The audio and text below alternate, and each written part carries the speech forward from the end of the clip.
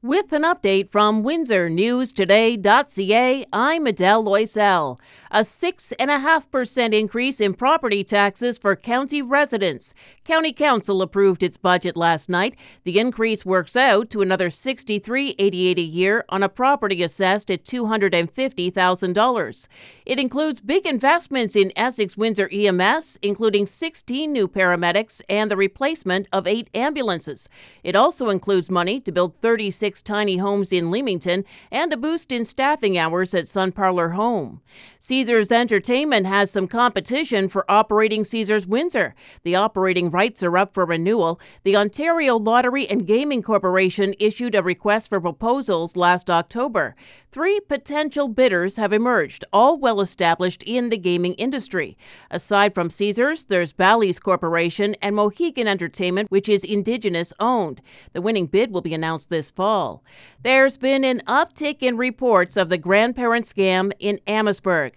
Windsor police say the suspects pose as officers on the phone and demand money. They even give a fake badge number. They want to hear from anyone who received a call like that. Police also recommend calling your loved one to confirm if they're in trouble. Since October, 48 people in Ontario have died of strep A infections. That includes 6 children. The Public Health Agency of Canada says it's logged a record number of strep A infections, over 4,600. CTV News says normally it just causes a sore throat, but in more serious cases it can cause pneumonia, flesh-eating disease, or even toxic shock syndrome.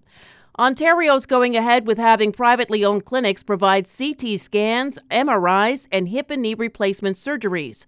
The Toronto Star says they were going to start taking applications from clinics last summer, but the province is holding off until the spring now.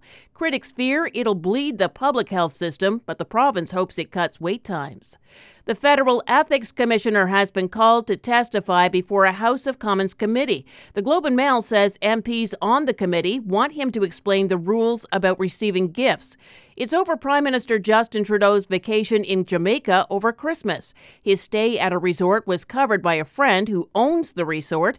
The Conservatives and the Bloc consider that an ethics violation.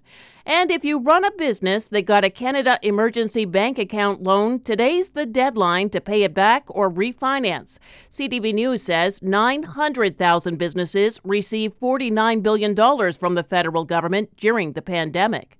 3-2 in overtime for the Wings against the Panthers last night. The Vipers beat London 3-1. In women's professional hockey, Toronto lost to Boston 3-2.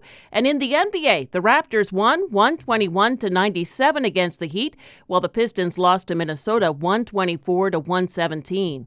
We'll get snow today up to -3, feeling like -11 with the wind chill. More snow tonight and -7, and snow tomorrow up to -5. For more on these and other stories, go to WindsorNewsToday.ca.